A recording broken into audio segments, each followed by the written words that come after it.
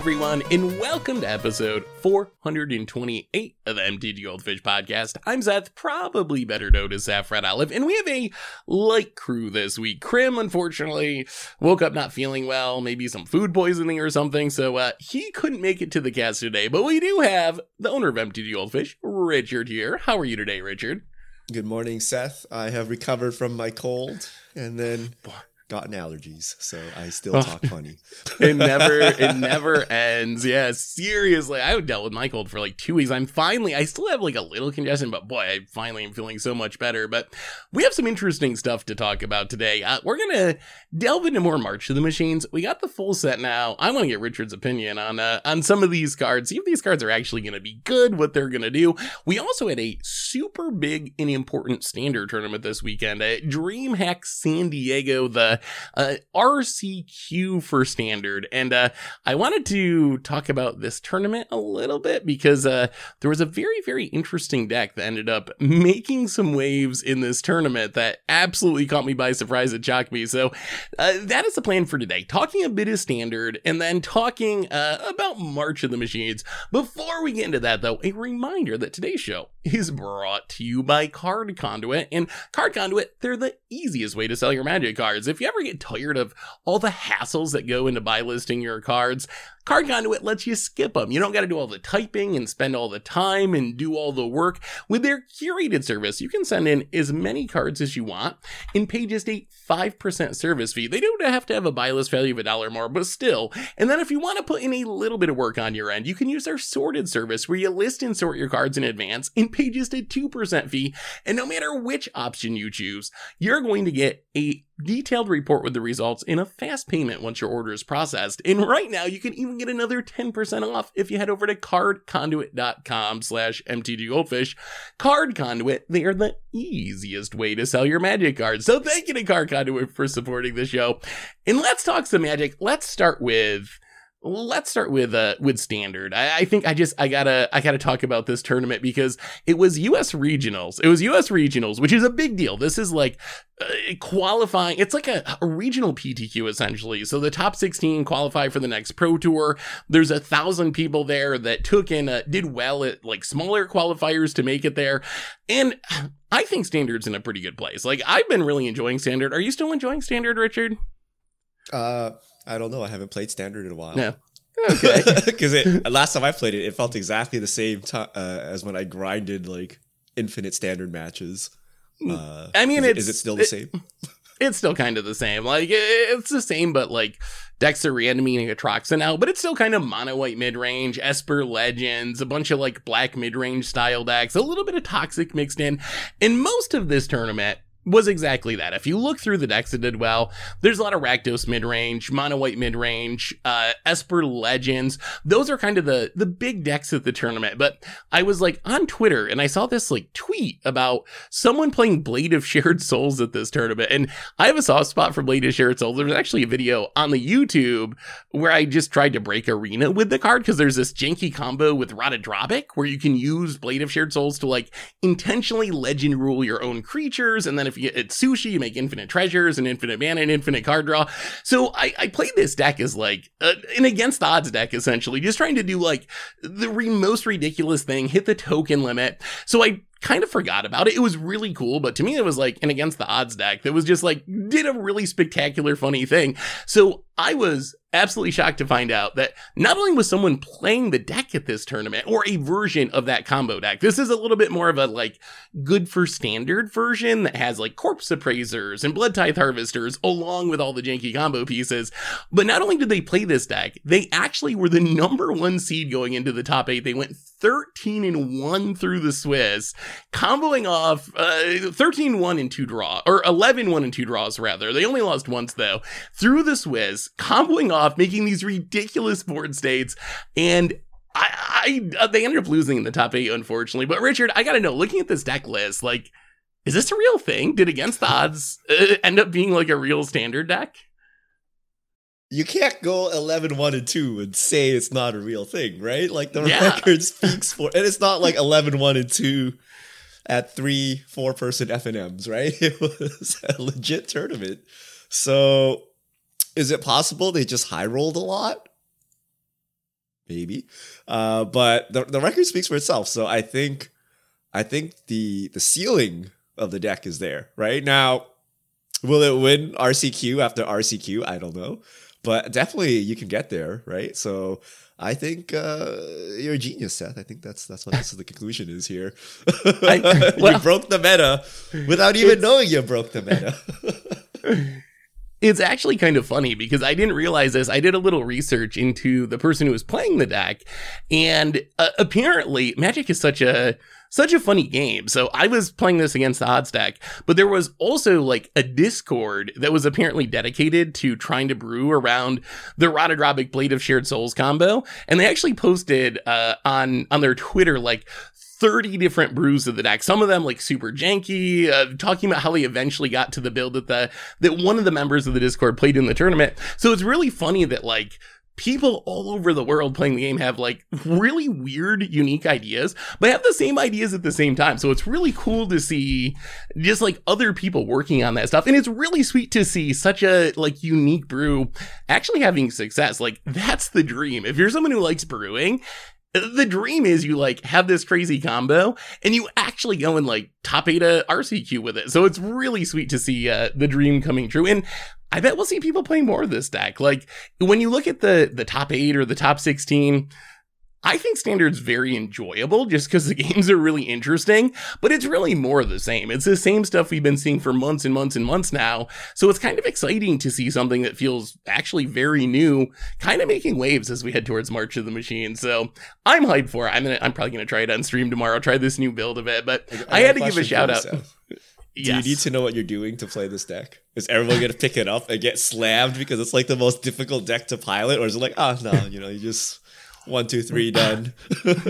So once you understand the deck, it works in a very counterintuitive way. So if you just go into it in the dark, you're probably going to have a rough go of it because a lot of the stuff doesn't make sense. Even we saw, like, I was watching the tournament yesterday and a lot of the announcers were like, wow, this deck, like, they knew, like, they're good Magic players and they knew what's going on, but they're like, I couldn't play this deck well. I have no idea what's going on with the deck. So I think at first, you're probably going to have a hard time with it. The important thing to know is, like, a Blade of Shared Souls, its purpose is to legend rule your own creatures. That is the whole synergy of this deck. And that's not something that's apparent at first glance. I didn't notice it during spoiler season. No one really noticed it during spoiler season.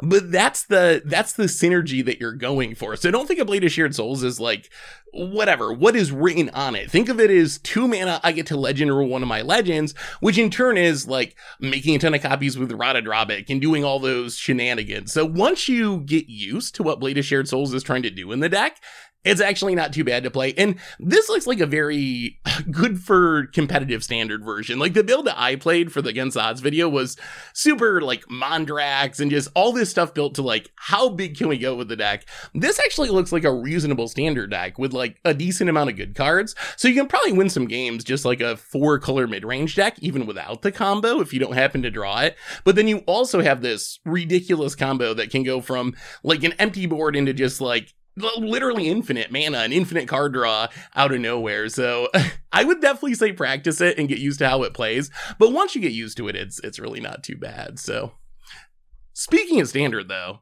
we got a new Standard set that is just about to release. March of the Machines. Early access day is Thursday. Swing by the Goldfish stream, twitch.tv/mdggoldfish if you want to see some new decks in action.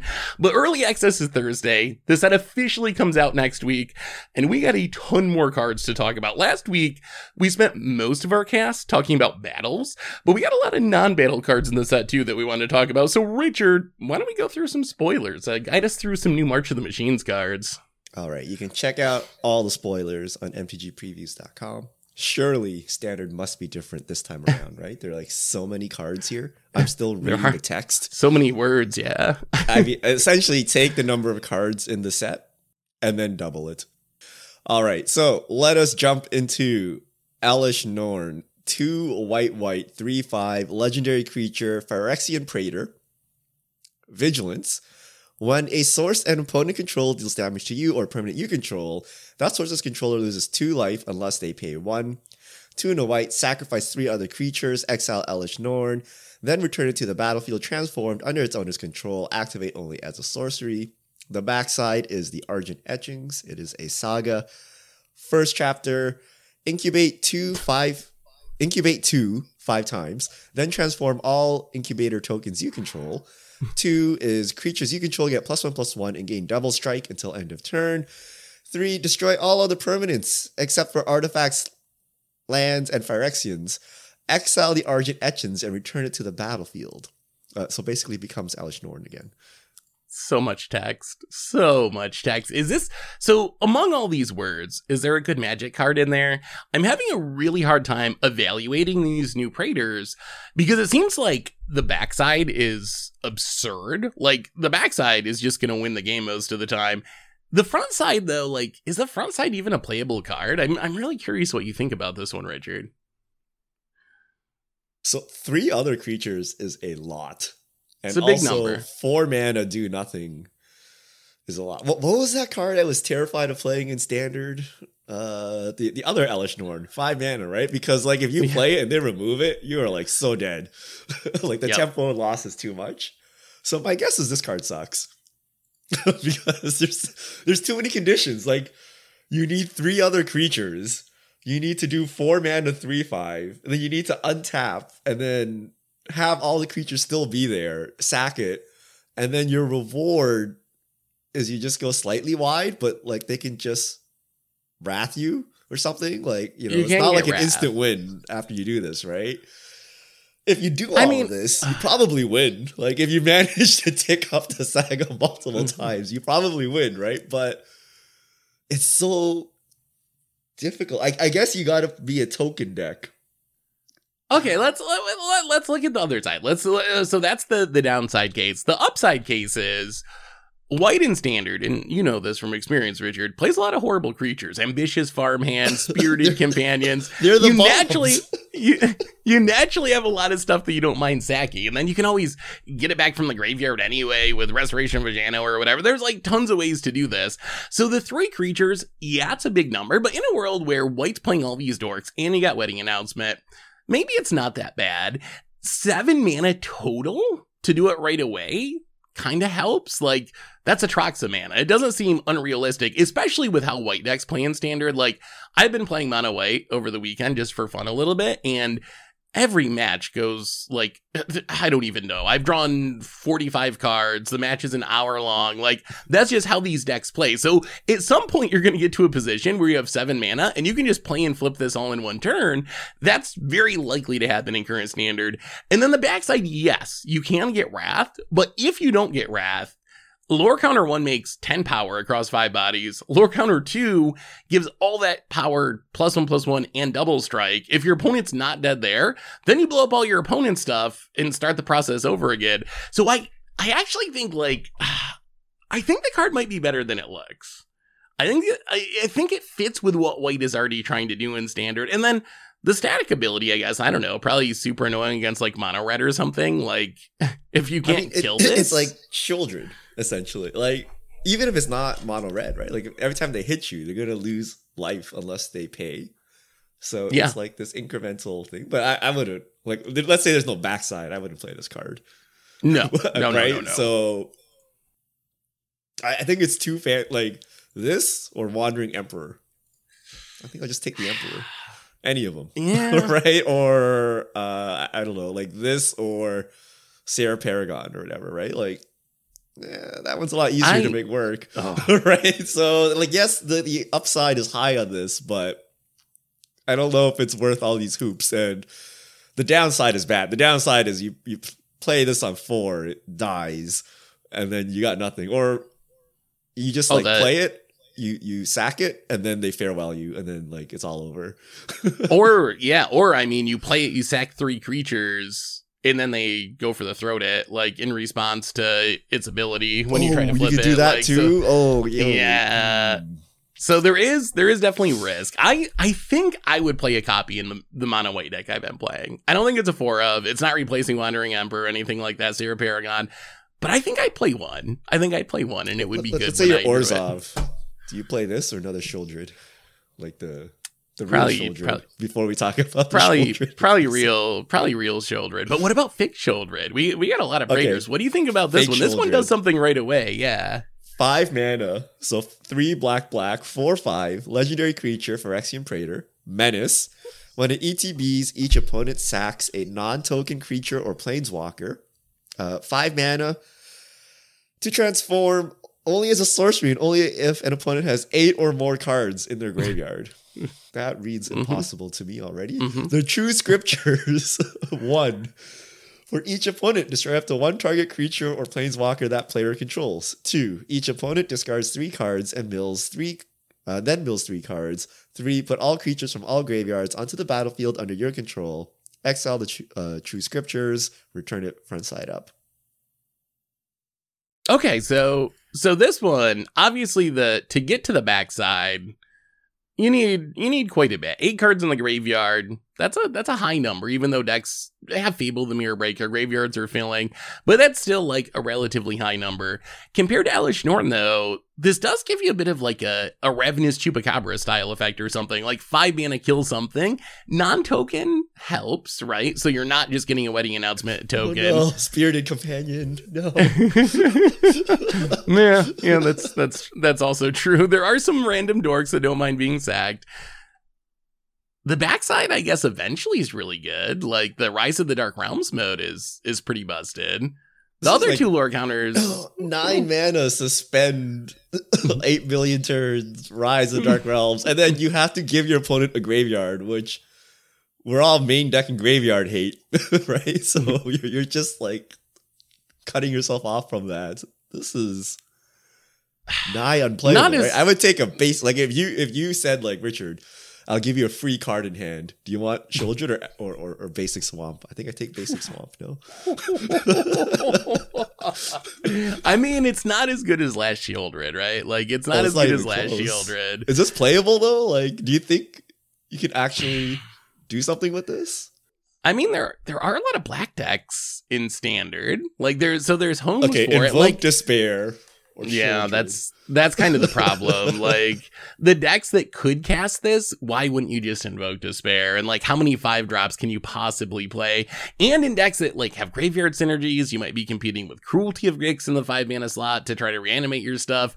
So I'm gonna go with the Elish Norn thing. Like, I could definitely see jamming one of these. I think these are very good one-ofs. Like, if I'm playing some black mid-range deck, one of these is probably fine. Like, you can maybe flip it sometimes. If you do flip it, it's probably going to win you the game eventually. But I don't know. This one to me doesn't look like a 4-of or anything like that either. But I don't know if I would take a basic land over it. That might be a bit I will say much. that this is like the worst format to play one-of. So normally your one-off doesn't matter. But since we're so grindy, and like every card matters, like drawing this meme card instead of a real card might actually cost you the match. Okay, let me ask you about one other Praetor. This is the one, when I saw this, I was like, okay, this is the best Praetor of the cycle. This card is legitimately good.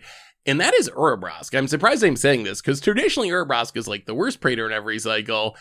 What do you think about this new one, Richard? What does it do, and is it actually as good as I think? 4 mana, 4/4, first strike. Whenever you cast an instant or sorcery, Urabrask deals 1 damage to target opponent. Add a red mana. Exile Urabrask, then return it to the battlefield, transform. Activate only as a sorcery and only if you cast 3 or more instant and or sorceries this turn. The backside is 1. The Great Work deals 3 damage to target opponent and each creature they control. 2. Create 3 treasures. 3. Until end of turn, you may cast an instant or sorcery spell from any graveyard, or you may cast instant or sorcery spells from any graveyard. If a spell cast this way would be put into a graveyard, exile it instead. Exile the Great Work and return it to the battlefield. Is this one good, Richard? If we have enough good spells, yes. Okay. like this is definitely like in some kind of spell slinger deck, provided we have like actual spell slinger spells. I'm surprised they give you mana to easily go infinite or something, right? Like I'm very surprised. So yeah, this might actually be broken. Because it makes the mana, if you can play this with 1 mana available and chain together 3 1-mana spells, you can potentially flip it right away. I think the reason I'm hyped for it, well, like there's a couple of reasons, but one of them is it just seems like the easiest one to flip. There's no like sack 3 creatures, pay a ton of mana or whatever. This is only a single mana, and we've seen with Arclight Phoenix that casting 3 spells in a deck that actually cares about that that's not a deal breaker. Like, you can cast 3 spells if you want to. And then the backside, the last mode, the Past in Flames mode, I think that should be able to just win you the game. Like, if you do flip this, because it's going to be flipped back around to the Urbras side, how this is going to work in practice is you flip it once, you get to that last lore counter, then you get to cast whatever you want from everyone's graveyards, deal a bunch of damage with Urbras, and then if you want to, you can immediately just flip it again that same turn, go back to the Anger the Gods mode, hitting your opponent, starting the process over. So I think this is like an absurdly good Spell Slinger card, and we'll see. Like you said, you gotta have the right spells to make it work. What do you think about outside of Standard? Could this show up in a literal like Arclight deck or something? Is there any chance, or a Storm style deck? Burgie's 3 mana. It makes mana like in a similar way. It is 4 mana is a lot. The Arclight comparison where it falls apart is Arclight, all you gotta do is Faithless Looting it away and it does everything for free. This one you do have to pay 4 mana to get Urbrask on the battlefield to start the process, that is a big difference. It reminds me, back in the day when Storm was playable in Modern. And if you like landed an Electromancer, you kind of win. But it's like really hard to land the Electromancer, right? That's like a 2 mana creature. And your hopes is to like Electromancer and then combo off like immediately on the same turn, because like there's no way you can pass it back and like try to untap with it. So my guess is 4 mana is like way too expensive, but is this body relevant? No. I'm like, maybe you just surprise people and go kind of mid-rangey and just like 4 mana, 4/4 first strike and try to beat them down. And then when they're not paying attention, you combo off. But 4 mana, 4/4 first strike doesn't do anything in Modern, right? So that's kind of useless. It doesn't even do much in Standard with Sheoldred running around. Like 4/4s line up really badly with Sheoldred. And Anger of the Gods also not too hot right now. So like looping it may not save you. Yeah, 3 damage might not be enough. Although at least it's one-sided and it does hit your opponent's face too. So what about like burn? Like that was the other place I was considering this. What about like mono red, like a burn heavy mono red deck in Standard? You already got Play with Fire, Lightning Strike, Reckless Impulse. You got Stoke the Flame now. Could this just be like, I don't know, you play it and cast some burn spells and get some damage, and every once in a while you're going to flip it and it's going to be sweet? I think so. I got to see the burn list, but they played like a lot of weird stuff that's not burned, like the the rabbit and the rodent or whatever, right? So you would have to like change those. So it really depends on like how good the burn spells are, and with the asterisks of like you discount everything by 1, right? But also Sheoldred is still here, so I don't know if we can sit around and wait till turn 4 and then burn people. But yeah, it seems like viable. It seems like we can do it. It might actually be broken, right? This is one of those cards that if it's like good, it's probably broken, and then otherwise it's probably not playable because we don't have, like, if we had lightning strikes, lightning bolts, shocks, like this would be really good. But I don't know, what do we currently have in I haven't seen like red burn in a while. Do we have anything reasonable? So there is mono red that's like decent, but it's pretty creature heavy at this point. So I think, like you said, you'd have to cut down on some of the creatures. There's also a lot of spell slinger support, which is kind of unique. Like Monastery Mentor coming back to the format, Third Path Iconoclast, the new Baral and Karizev that makes a Ragavan when you cast a spell. Like, so there are pieces to try to build spell slinger, but that would be a whole new archetype. Is it at least the best of the Praetors we've talked about so far? Like Elish Norn, Sheoldred, or Brask, it's got to be number 1 on that list, right? Yes. I think you can definitely make this work somehow. The other ones are kind of suspect. This one is unique, right? Like this would be integral to your deck if you put it in your deck, right? Well, speaking of suspect Praetors, what about we talked about Jin-Gitaxias months ago. That was an early spoiler. What about Vorinclex? This is maybe the one it's the lowest priced, I think, out of the new Praetors. Is this one any good? 5 mana, 6/6, trample reach. 1 ETBs, search your library for up to 2 forests, reveal them, put them in your hand, then shuffle. 8, exile it, transformed, activate only as a sorcery. The backside. The Grand Evolution. Mill 10 cards, put up to 2 creature cards from among them onto the battlefield. Distribute, the second one is distribute 7 +1/+1 counters among any number of creatures you control. 3 is until end of turn, creatures you control gain, pay 1. This creature fights target creature you don't control. Exile the Grand Evolution, then return to the battlefield. So, on one hand, all you need is mana. There's no restriction. It's just like, make a lot of mana and you can flip this. So you don't need 8 cards in the graveyard. You're going to sack stuff. You don't get to cast spells. 5 mana 6/6 Trample Reach is not horrible stats. The backside is a little bit hit or miss. Like, 10 cards is a lot, but there's some situations where you play this and like kind of hit a couple mana dorks and are pretty sad with the backside, and it doesn't actually just win you the game like some of the other ones where it's like, if you make it all the way through an Elish Norn or Shieldred, you're very likely to win. Vorinclex, I could see you play it, you mill 10, you get back 2 creatures, your opponent casts removal, the second lore counter does nothing, and then the third lore counter does nothing, and then you're kind of sad. Is this playable, Richard? 8 mana is like way too much for a standard to flip. 8 mana is, and it's green, which is like the worst color. Like let's say Ulamog was in standard, and this was like 5 mana, and then 8 mana flip, gain 2 Ulamog somehow. So like maybe Ulamog and something else that's not legendary. Would you even play this? It's still a ton of mana. That's still, and there's still risk, like the variants thrown in there. Yeah. And the fact that it doesn't ramp, like it puts the force in your hands instead of the battlefield. Like if you put it on the battlefield, then you might actually get there. It also suffers from the Doomblade problem, right? If you Doomblade in response to the trigger.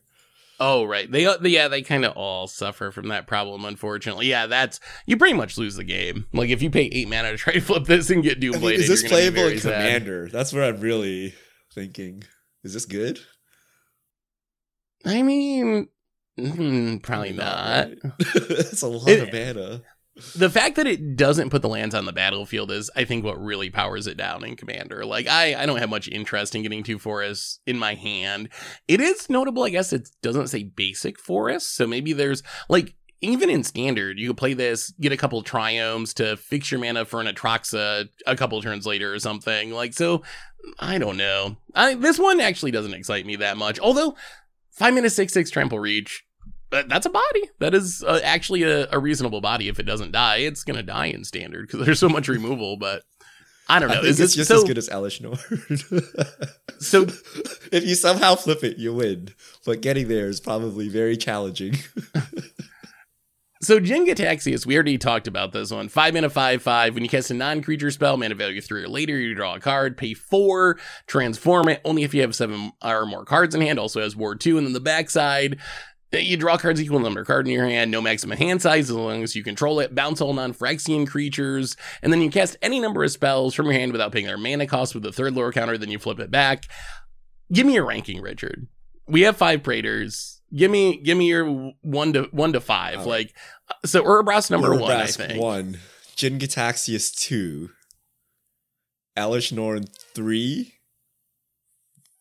Vorinclex 4. Shieldred 5. But I think you just cut off the list after 2. So you think the top 2 are the top 2 ones like that actually stand some chance of seeing play, and then the last 3 are like whatever. I think I'm a little higher on Shieldred and Elish Norn than you are. Like, I would probably go Urabras 1, and then Elish Norn and Shieldred kind of tied for 2, and I don't think they're great, but Jin-Gitaxias 3 or greater, that mana value restriction makes me less excited to try to draw cards with the front side. And then Vorinclex, I guess, would be at the very bottom. What about compared to previous Praetors? Like, these are like holding up that class all alone. they're pretty weak compared to like previous iterations of Praetors, I would say. Yeah, these are more splashy. If there was like a slow standard or something, like not even that, we are pretty slow. We're still grinding. Yeah. But like, I don't know. Like if there was like some brewing tournament or something, you had to bring these in. Like, they're like pretty. They do a lot of stuff. But I think they're too fancy for like current standard. You can't even reanimate. Like you can't reanimate the Saga. Like you can't cheat them somehow, right? You gotta go through all the hard work to get them into play. So it can't even be like an Atraxa where you're like, surprise, forget the mana value, right? So I also have a little fear that we're underrating them, and we're gonna be looking back at this a year from now. I'm like, oh my god, they were all over standard, and we're idiots. Because one Doomblade does them all in. Right? Like that's like Urabrask, okay, right? But anything with a big activated ability, your opponent just removes in response and your game is over. So I don't think we're underrating them. But isn't this exactly what we said about Shieldred the Apocalypse? Like, oh, it doesn't have an ETB, just gonna die to something, and then it broke standard. That's my 1 little bit of fear. Okay, what if I gave you a 9 mana Shieldred? Surely dies the Doomblade must be a valid complaint, right? Yeah, that is fair. It is a lot of mana. So those are the Praetors. There's a ton of other cards though. I got an uncommon I want to ask you about, Richard, because this card has been creeping up in price. From Vault Common, it's up to almost $5 now, and that's Surge of Salvation, which is 1 mana instant. You and permanents you control gain hexproof until end of turn. Prevent all damage that black or red sources would deal to creatures you control this turn. Is this deserving of the hype? This is getting like Veil of Summer level hype. It was like some really stapley card. I don't know if I'm seeing it or not. Like, it is good at protecting your stuff, but it doesn't say draw a card. Like, isn't that what made Veil of Summer so busted? Is it did all that stuff and didn't cost you a card, and that's why it was like a modern legacy staple? Like, this doesn't have the draw a card attached to it. Is this card overrated? Well, this card's the truth, Seth. I can't believe they printed this. Like, they're like, Rakdos meta, get out of here. Like, let me show you mono white, like Wrath half your board, and you can't even do anything about it. They attack. We're grindy standard, right? There's a lot of attacking and blocking, right? So you just block, like, oh, surprise, I can't take any damage this turn. Your board is gone. And even in the worst case, all you do is just like 1 mana counter target removal spell. That's really good, right? So yeah. The only way this card does not see play is if white is not a real color to be playing. Surprise, one of the best decks is white. Or black and red are not played. And surprise, the rest of the meta is black and red. So I actually think this is Veil of... so this is Veil of Summer level. Like, so sideboard for a Volstar, like, you wouldn't main... Would you main deck it? I think you can main deck it and get away with it. Yeah. Like, if the meta game is exactly as is, I would be very pleased main decking this card, because it's not dead, right? It's 1 mana blossoming defense essentially, which you could definitely use. That's true. The only problem is like Invoke Despair. This like is sad face, right? Like, this doesn't stop the invoke, but does it not? Oh no. Wait, does it invoke target player or no? It stops invoke. Oh, then this card is insane. Hold on. Because you gain hexproof too. Invoke Despair, target opponent. Yeah, so this actually fizzles invoke too. Oh, this is gross. This is one. This is everyone buy your planes right now. We're in a mono white meta. That's disgusting, Seth. Someone plays Invoke Despair, you 1 mana Surge of Salvation. Yeah, okay. I guess this card's actually going to be busted in standard. And the way it's worded too, like, it prevents the damage from your opponent's stuff, but your stuff still deals damage. So like you were saying, if you have a big board of white stuff, or even just a bunch of Spirited Companions, like, you can take down your opponent's Shieldreds and Blood Tithe Harvesters and all that stuff without losing anything. Fizzles Invoke Despair. It saves Planeswalkers. It hits all your permanents, so it saves your wedding announcements. It saves your Planeswalkers. Okay, I guess this card is deserving of the hype. Was it Tameo Safekeeping? Like, there's like a green blossoming defense, just for the blossoming defense, right? Like, you blow people out by just giving your stuff hexproof. So I thought we don't print like color hosers anymore. This seems abnormally cruel to Rakdos players. Well, okay, so what about outside of standard? Obviously, in standard, mono white versus Rakdos, the card's going to be good. Is this good enough to actually do the Veil of Summer thing and show up in older formats? Like, Rakdos is pretty popular in Pioneer. It's even pretty popular in Modern at this point. Like, there's white decks, and you can splash it easy enough. Could this show up outside of Standard? I assume it'd be sideboard card if it was going to make it. Yeah, it would be sideboard card. Like, we already have, like, those blossoming defense type things in all the other formats. So you're not really looking for this.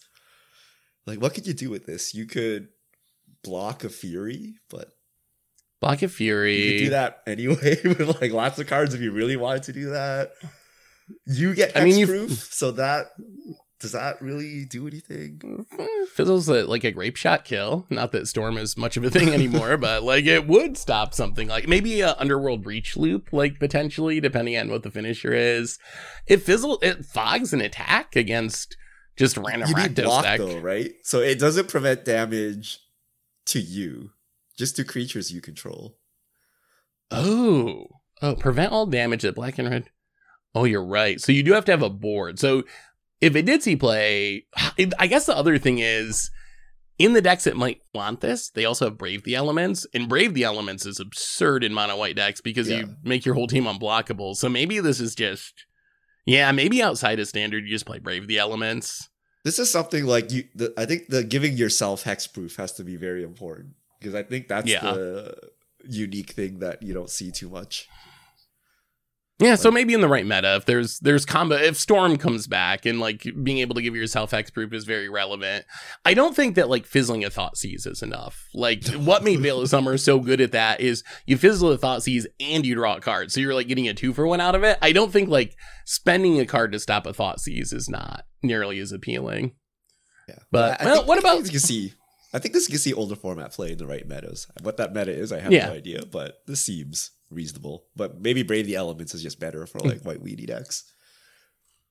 Well, what else do we have on our list, Richard? We got a big list of cards. Oh, Crocs and Kunaros. Let's do that one, because me and Krim talked about this during our standard top 10. I need you to weigh in and be the tiebreaker. Oh no, I just look at this like cost. It reminds me of, what is that, like Dirge of Cerberus or something, whatever that Rakdos dog was. Okay, 3 red, white, black, 6/6 legendary creature, Elder Giant Dog, Vigilance, Menace, Lifelink. When it ETBs or attacks, you may exile 5 cards from your graveyard. When you do, return target creature card from your graveyard to the battlefield. Ooh. All right, so Richard, I'm not gonna say anything. Give me your evaluation of this card. I want to see what you think. For standard in specific. Unplayable. Oh! What did Krim say? What did you say? I had this as one of my like top 3 cards for standard on our list. Like, so I had this ranked really high. You have to exile 5 cards from your graveyard. Then from the remainder of your graveyard, you can reanimate something. Yep. But when it ETBs, okay, maybe not unplayable. Wait, no, it's 6 mana though. It's a 6 mana 6/6. This is a lot of work just to get a reanimation. Okay, so my thinking is like people are already reanimating stuff in standard. You already see like Atraxa being reanimated. This is a 6/6 lifelinker with a ton of other attacks. Like if your reanimate gets shut down, you're pretty sad. But this leaves behind a pretty good, like decent body at least. It's leaving behind something. And then it can still be reanimating your Crocs or whatever. I know 5 cards exile, but that didn't stop literal Croxa or the escape mechanic from being really good. Like we had Uro was busted. Croxa still sees play back to modern. So I don't know. But I think this is going to be just like, it does something right away. It leaves behind a big body. And it can be reanimating your... it's not going to snowball. I don't think it's realistic to be like, oh, this is ETB triggering, and then the next turn I attack and it triggers. You're not going to have enough cards in your graveyard. But even as a one-shot, like, come down, reanimate one thing, leave behind a 6/6 Vigilance, Menace, Lifelink. I don't know. I don't know why I'm so high on this card. Krim, like, laughed at me. He was like, oh, there's no way. Like, you have to exile 5 cards. So you need to, like, really turbo mill yourself. And then... That's true. The problem is your opponent also plays Graveyard Hate. So, like, you really need to be milling yourself like crazy. It seems like at 6 mana, why don't you just cast the thing you're trying to reanimate? You know what I mean? Like it's almost so expensive that, like, who cares at this point? And the thing with, like, the reanimation we're seeing today is, like, you have 1 card in the graveyard, you reanimate it. Like, you don't need to be a reanimator deck, right? Like, you just go Fable, discard Titan or something, reanimate, you're good. But this one, you got to play like 2 Satyr Wayfinders or something, and then reanimate, and hope your opponent didn't play Graveyard Hate in response. I guess and it's 3 colors, and it's 6 mana. It's like Mardu, like your Mardu reanimator too, right? You can't even play, random colors like, the Gix Saga, right? So I think this is way more work. That is a good point. So I think that. you're right that one of the ways you see Atraxa or Titan Industry getting reanimated is like nothing in the graveyard or nothing important in the graveyard. Discard it to Fable, reanimate it. Activate a blood token, reanimate it right away. So you're like not keeping your reanimation target in the graveyard to have it give it a chance to get got by Graveyard Trespass or whatever. This card really needs that critical mass. So even if that Graveyard Trespasser is sniping just whatever random cards, that's going to be able to minimize the opportunity to reanimate with this, because you just might not have enough cards in the graveyard. So maybe it's less good than I give it credit for. There's also reanimate though in Mardu. I'm just playing Atraxa. Like, I think the mana's good enough. You go 5 colors. You're reanimating Atraxa. I don't even care. You just cast Atraxa if you're going to be doing this. But you reanimate this, and then that reanimates Atraxa, and then life is really good. Also, there is an infinite combo with it. There's Altar of Dementia. You can play this, trigger on the stack, sack it to Altar of Dementia, and then use it to reanimate itself. And then just mill your entire deck in Thassa's Oracle for the win. So we'll see if that could matter in an older format, but I don't know about your 7 mana 2 card combo, Seth. Oh, okay. I got another one I gotta ask you about, Richard, because you gotta tell me if this card's good. And that card is Ancient Imperiosaur. Oh no, this is my weakness. is this card good? So 7 mana 6/6. It's a dinosaur with Convoke. Trample War 2. It ETBs with 2+1/+1 counters on it for each creature that convoked it.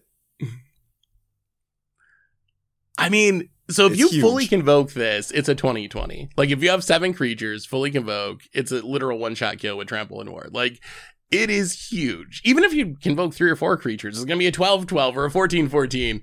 It's got Ward, so it's got protection. Like, is this a real card, Richard? No, even though I really like it. No? You think it's I real? like it too. Like, War 2 is barely protection, and it doesn't have haste. No, I don't think it's... Like, I think people get caught up on the real card.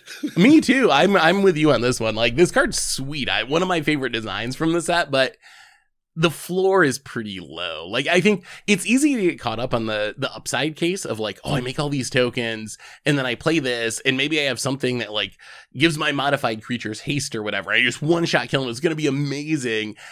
But we forget that, like, oh, we're in a standard with, like, Farewells and the new Invasion of Fior. There's a ton of Wrath. Like, if your opponent keeps the other bodies off the battlefield, this card's downright bad, right? Like, 7 mana for a 6/6 with Trample and Reward is like, you're in Colossal Dreadmaw meme territory. Worse than Colossal Dreadmaw, arguably, at that point. So I think it's not going to be consistent enough. I'm going to build a deck around it. Like, I'm going to build an against odds deck and try to one-shot people, and it's going to be hilarious, but I would be surprised if it was actually a competitive card. It needs haste. If it had haste, you could be talking. Because there's like token decks, right? You could actually do this, but then you just make a big Durley and then people just pay like 2 more mana and kill it. Like, it's not the end of the world, right? What's the enchantment? Hot Springs. Invigorating Hot Springs, the modify enchantment. That just gives your modified creatures haste. You need 1 extra card, but wait, you can play the rabbit, because it can convoke and equip to give haste, right? That's like that's like double the synergy. Oh, it's actually kind of good. It is actually pretty good. But then it is you massive. need tokens though, so you need to go into white or green. So you get like Naya tokens. So, like, wait, let's think about this. So, turn 1, you play a creature. Turn 2, you play a creature. Turn 3, whatever creatures. So, turn 4, you tap all 3 creatures. You spend your 4 mana. Turn 4, 12/12, Trample Ward 2.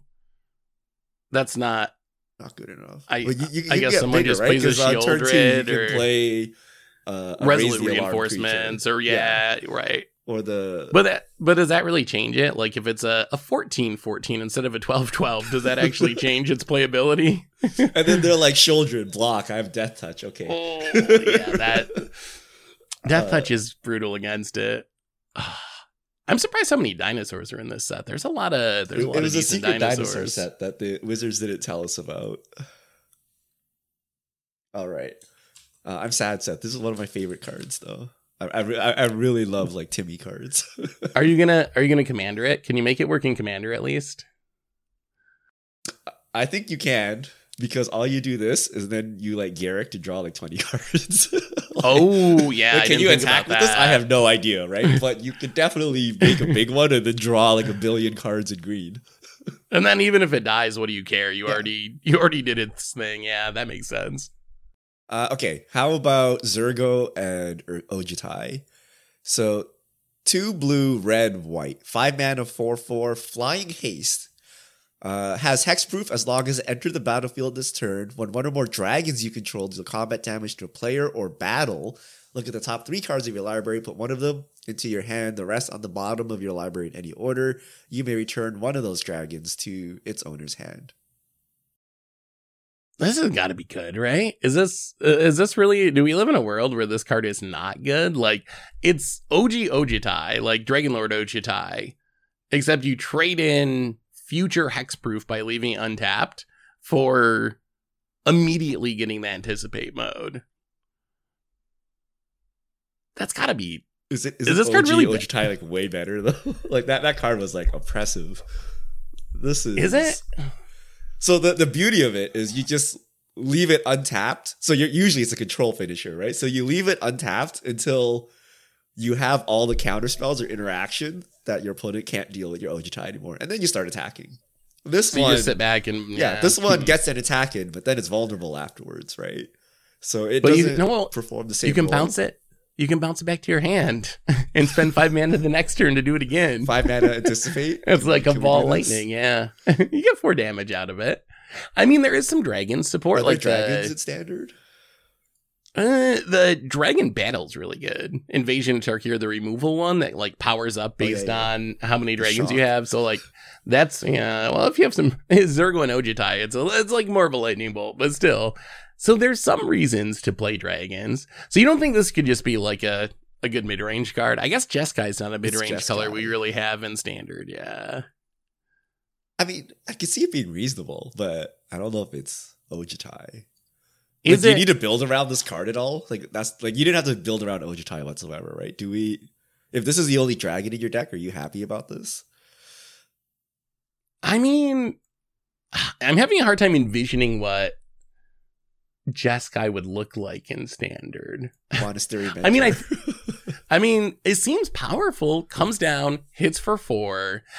I mean, I guess you got to dodge big Rafines, Aos or Ows or whatever, Archfiend draws. Like, I guess if this is getting not able to get in that first attack, then it's pretty bad. And maybe there's enough big flyers around that it just wouldn't get in that attack. What if it triggers a battle immediately because, like, it's flying haste 4/4? So does that change anything? Ooh. You can flip the dragon battle, Invasion of Tarkir, and get another dragon. Okay. I mean, sniping a battle is an upside. You get a pretty good dragon out of the back of a 4/4 that lets all your dragons shock when they attack. So maybe there's like Jeskai dragons. I don't think there's any other payoffs for it. What about Commander? Would you play this in like Ur-Dragon? Would you just jam this in a dragon tribal deck, or is it not exciting enough? So if you hit with 5 dragons, you get 1 anticipate, right? You don't get 5 anticipates. 1 or more deals combat damage to a player or bat. Wait, what about Commander if you hit 3 opponents? Would you be getting 3 anticipates? I think you get 3 anticipates. That's pretty good, right? Or like, wow, does it work that way with battles? Like if there's a bunch of battles, can you hit multiple battles and anticipate for each of them? If that's how it works, then it gets a little more exciting. How many dragons do you have? I have 4 people, 3 battles. Yeah. It's like 7. Got 5 dragons, a bunch of battles. Well, I'm not killing my opponent because I'm attacking my battles. They would be dead, but I mean, that seems good in Commander. If it triggers for each opponent, then I would play this in basically any dragon deck. Triple anticipate's actually legit. Yeah. You can also bounce dragons, right? So you can bounce dragons with like good ETBs. So Vulgar and Hellkite or Atarka. Yeah. Okay, I can see that. I can see that. What about Felucranos, Richard? Yeah, I was gonna ask you because Felucranos is like one of our famous named characters that's always in standard. Well, except Unchained. Unchained kind of sucked. I guess only the first one was ever good. But Unchained saw a little play, but yeah. Green. So 3 mana, 4/5 reach, 7 mana, so 6, and then Phyrexian white. So 6 mana minimum. Transform Pelucranos. Backside, 6/6 reach lifelink. When it or another non-token Hydra you control dies, create a 3/3 green or white Phyrexian Hydra creature token with reach and a 3/3 green white Phyrexian Hydra token with lifelink.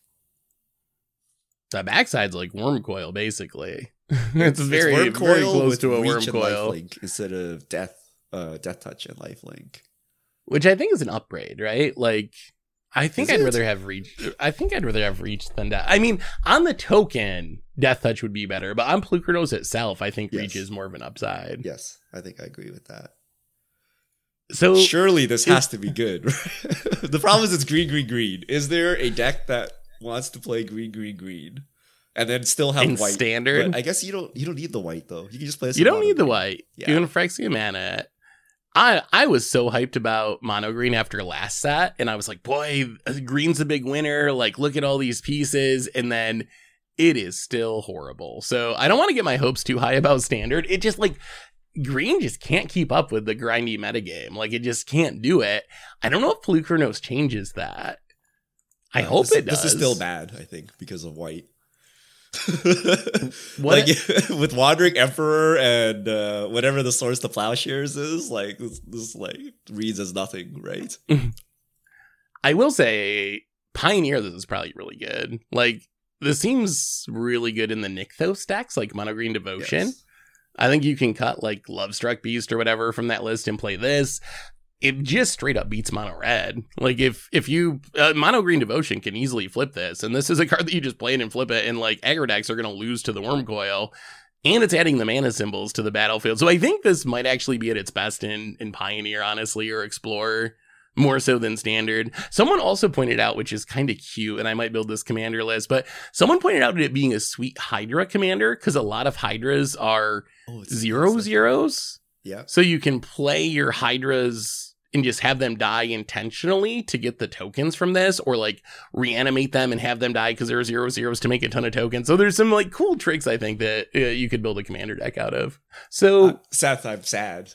So remember at the beginning of the podcast, I'm like, surely there's so many strong and powerful cards that surely the meta must look different after 3 sets. There's no way we have like Fable, Wandering Emperor, Shouldred meta, right? But after reading all these cards, we're like, it's so good, except you can't beat like 1 mana Swords to Plowshares in Standard, or you can't beat Wandering Emperor. I mean, so the meta is probably like, okay, so I think it's gotta change, right? There's so many new cards that are so strong.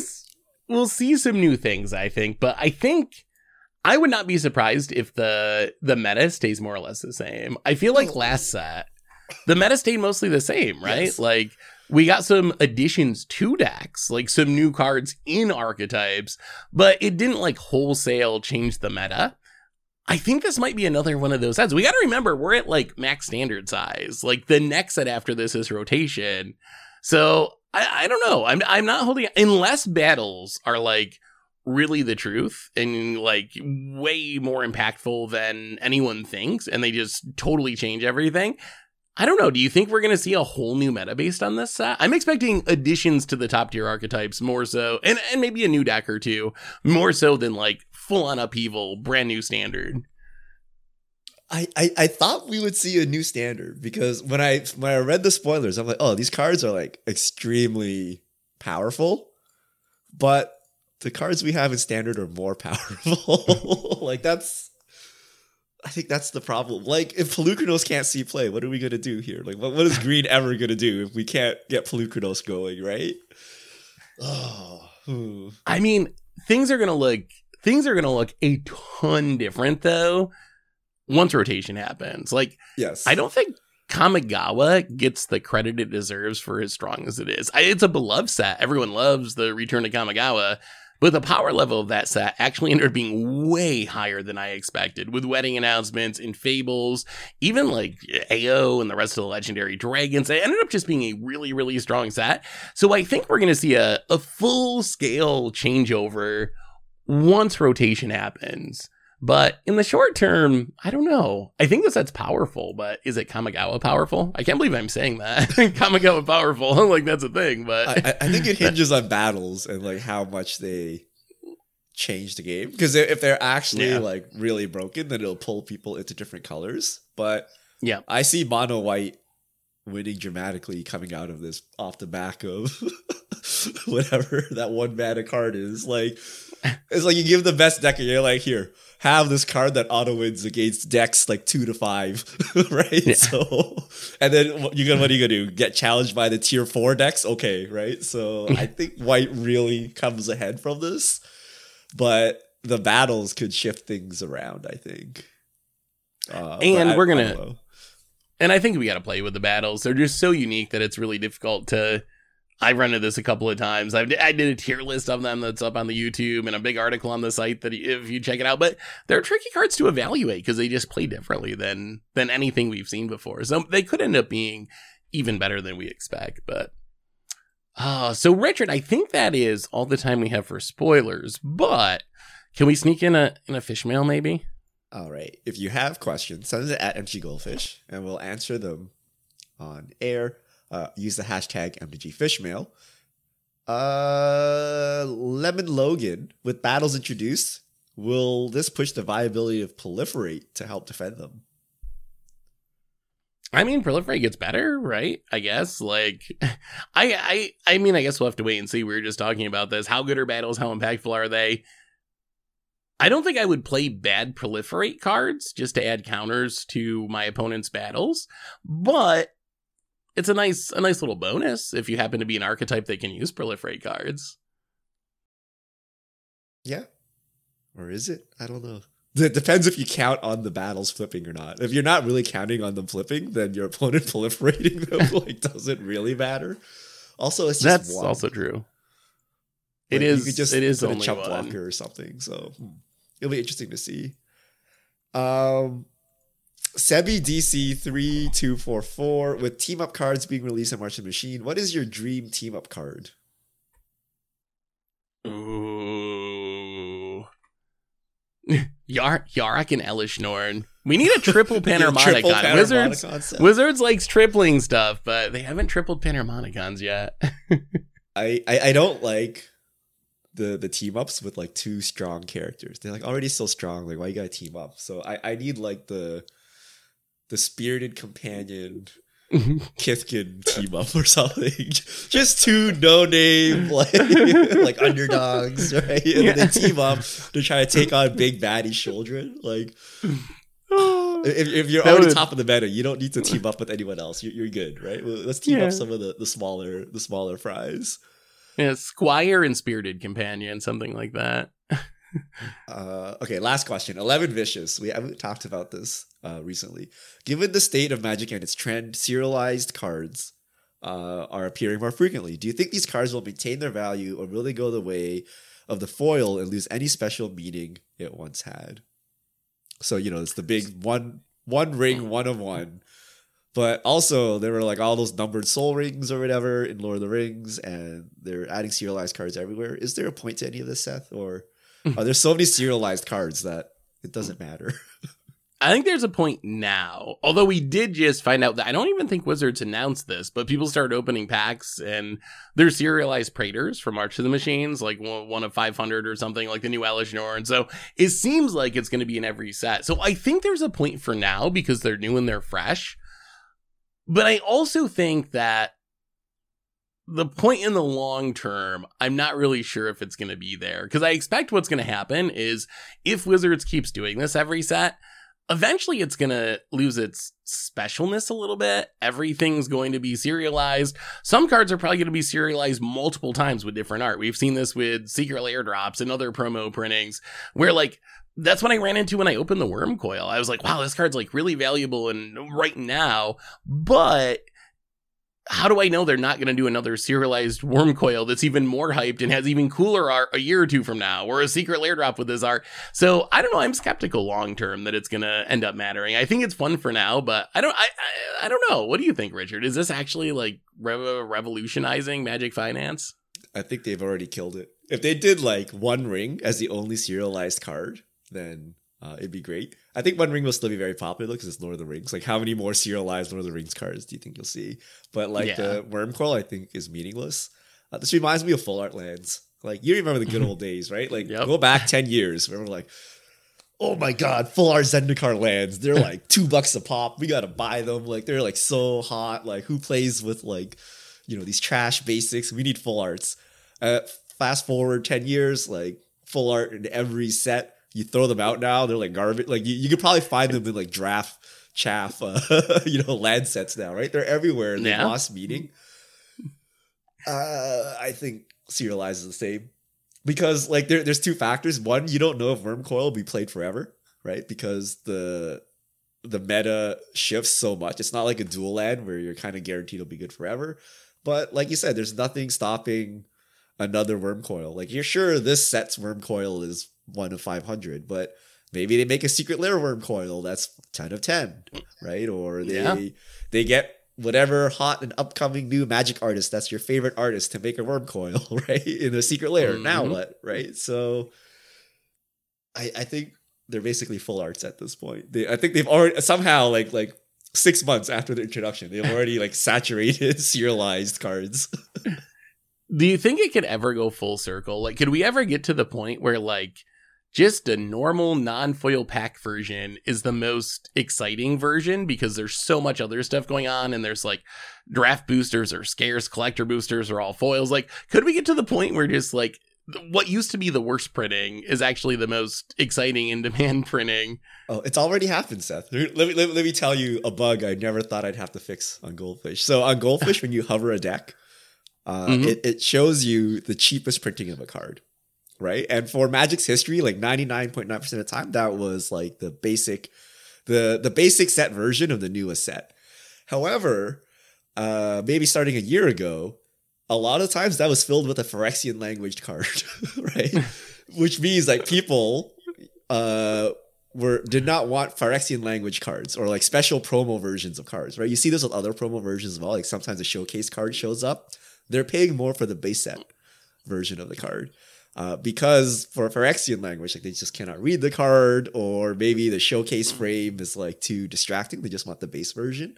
So we already have cases where the base version is more expensive than the exclusive set boosters / collector booster promo versions.